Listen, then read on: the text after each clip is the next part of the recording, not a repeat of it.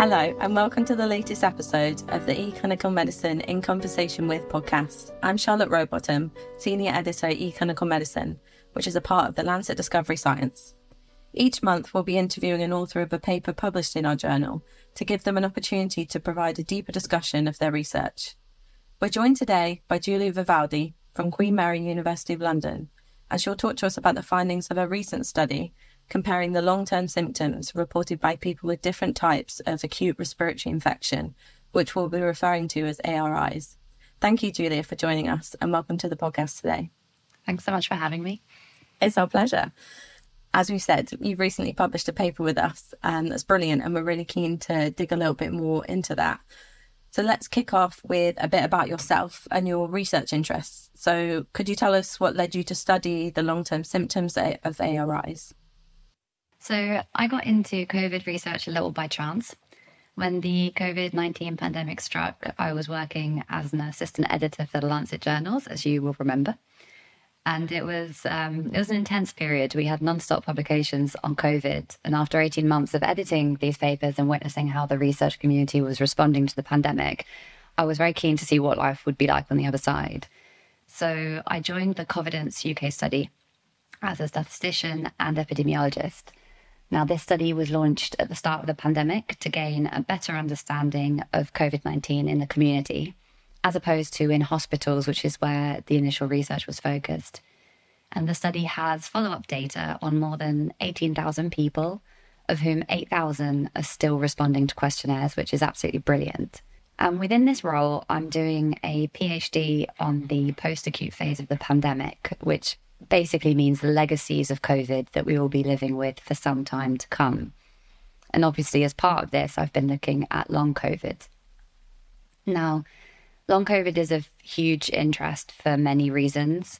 One is the vast scale of the problem. So the speed and spread of the pandemic has led to millions of people developing the condition across the world over a really short period of time. And many of these people are still living with their symptoms to this day. But another reason that long COVID is of interest is because it's a really clear example of how infections that we expect to resolve themselves quickly can instead linger. So long COVID is part of a group of conditions called post-infection syndromes, which describe symptoms that can last for weeks, months, or even years after the acute infection has passed. And these conditions aren't new, but they are poorly understood and they're under-researched. This is now beginning to change because of long COVID, and particularly because of the people living with long COVID.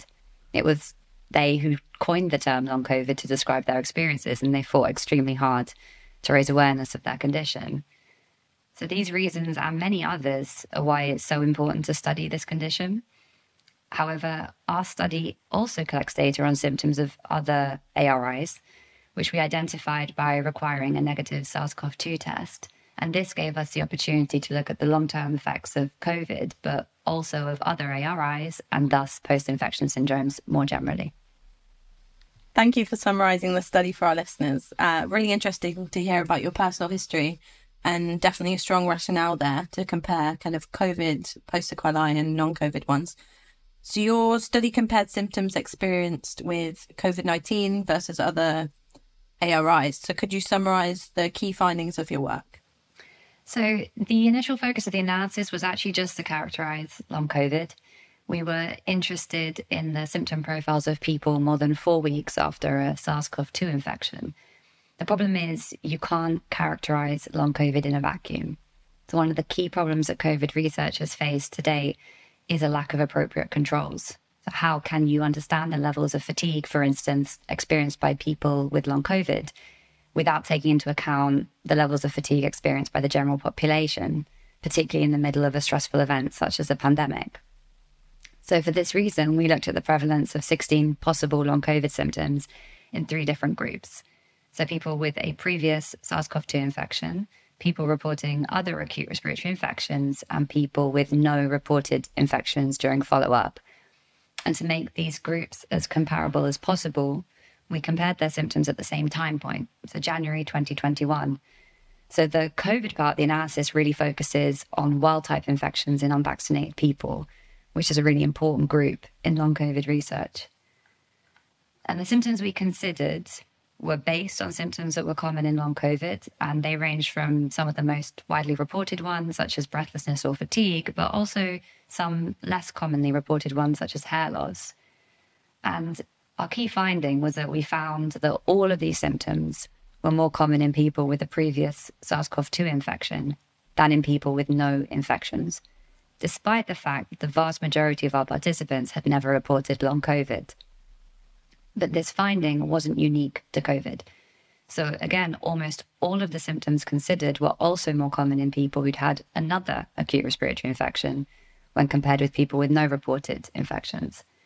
So this really hinted towards the existence of not just long COVID, but other kinds of long infections, such as long flu or a long cold. And we also found that there may be differences in the kinds of long-lasting symptoms that people experience after these different infections.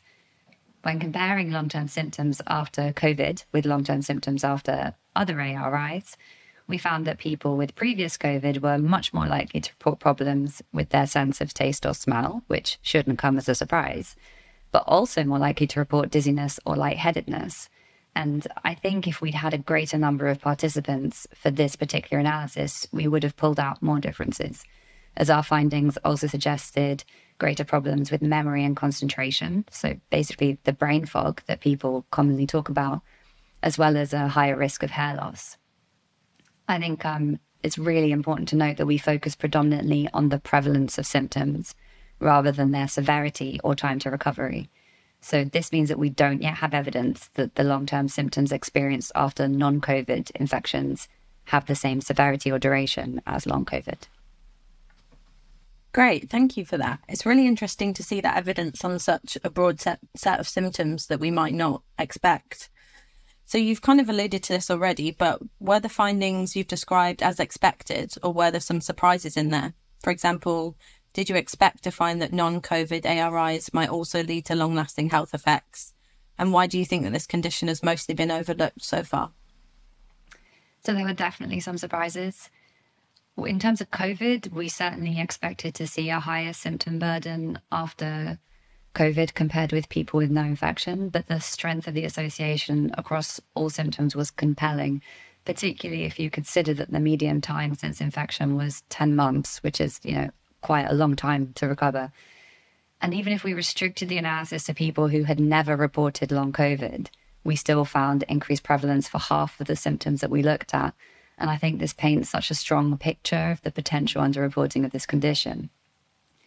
For non-COVID respiratory infections, I was certainly expecting to see some symptoms come out as being more common than when you compare with no infection. So, for instance, I think many of us may have had a cough that lasts for much longer than the other symptoms.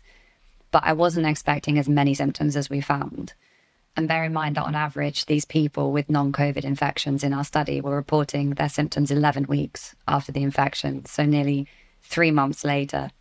And I think one of the reasons that we find this so surprising is because on average, we will experience 2 or 3 colds a year. So someone in their 30s will probably have had at least 60 colds. And if you've recovered well from these colds and your family and friends have all recovered well from their colds, that gives you quite a nice sample size. So it's easy to expect these experiences to be true for everybody. But most of us still don't have this certainty with COVID because it's still quite a new disease. So for instance, I've had it once, as far as I know, and I think I recovered fairly well, but I definitely don't feel that that's enough evidence to say that I'll recover well if I get it again. And I think that may be why our findings on non-COVID infections got so much attention. For many of us, they were surprising because they don't reflect our lived experience. But for those people who do struggle to recover, this study helps to validate what they personally have been experiencing. Thank you. You make a really brilliant point there about lived experience and how these types of data are really validating for people. You also mentioned that these findings got a lot of attention, which they certainly did, and that's absolutely brilliant to see. So with that, could you comment on the wider implications of the work? So maybe in simple terms, what does this mean for the general population and how we view the after effects of milder conditions such as the common cold? The key implication for me is that it's important not to take recovery from mild infections for granted. So COVID has already shown us that recovery from a mild infection is not always a given, but we really need to extend this awareness to other types of respiratory infections. Since the publication of our paper, I've been contacted by people saying that it can take them more than a month to recover from what others consider to be a normal cold, something not even worth taking a day off work for or cancelling your plans for. And even if these weeks of recovery might not become the years of recovery that some people experience after COVID, they will still have a huge impact on your quality of life. So what we can do more widely is just to be respectful of others, as we were during the acute phase of the pandemic, and be aware that the people around you may be more vulnerable than you are, and they may not be able to simply shake off a cold. If you've got symptoms of a respiratory infection, try to reduce your mixing as much as possible in order to prevent transmission. Work from home if you can, and if you can't, try to wear a mask in busy environments, wash your hands frequently. All these steps that we were taught to prevent transmission of COVID can be successfully applied for other respiratory infections. Thank you for that. You make some really important points there about respecting others who may be more vulnerable or who are struggling to shake off the long-term effects of ARIs that we might otherwise view as mild. So based on your finding, what more do you think that we could do? Would you recommend any clinical or policy changes or, for example, as you've alluded to, changing our personal habits? So I think what we really need is more research because there are still so many unknowns. So first we need to better understand these conditions, and that means identifying the most common symptoms, examining their prevalence and trying to understand the mechanisms behind the condition. And that's already taking place with long COVID, but we need to really spread it out to all post-infection syndromes. And so in order to find effective treatments for these conditions and for long COVID, we first need to understand what's happening in the body to lead to these conditions. And we also need to identify the pathogens responsible, as this might influence vaccine development. Similarly, if we can identify risk factors for these conditions, that could help us with vaccine prioritization. So the prioritization for COVID vaccines was based on who was most likely to get severe disease. But as time has gone on, we've also seen that these vaccines protect against long COVID. So if you know that there is a pathogen that is likely to produce long-term symptoms in a particular group of people, that can be a really strong argument for those people to also be prioritized for vaccination. So a lot of the public is understandably ready to move on from COVID, but it's important that we personally take actions to prevent transmission when we feel sick. And it's also important that the research community doesn't lose momentum. So we need to continue studying long COVID, not just to help the people affected, but because it will help us to understand post-infection syndromes more generally. Thank you for that insight, Giulia. More research is definitely the key, and I couldn't agree more. And keeping COVID, at the forefront of our minds and not necessarily thinking that we're past it is definitely important. So finally, please could you tell us about the next steps to follow this research, and what do you personally plan on working on next? So we're currently in the process of collecting data to enable longitudinal analyses on post-infection syndromes more generally. For instance, we'd like to get a better idea of the duration of the long-term symptoms that we've identified, as well as possible trajectories of recovery. And this is complicated by the fact that these long-term symptoms are hard to report. So our participants in Confidence UK are always asked whether they think they have long COVID, which is possible because the condition has a formal definition. However, long colds, long flus, other long-term symptoms, they're not as clearly understood. We don't have a formal definition. So how can you ask somebody if they have it, if they meet certain criteria? These are all problems that make it difficult to collect data on these conditions. And that's why it's so important that research into this topic continues.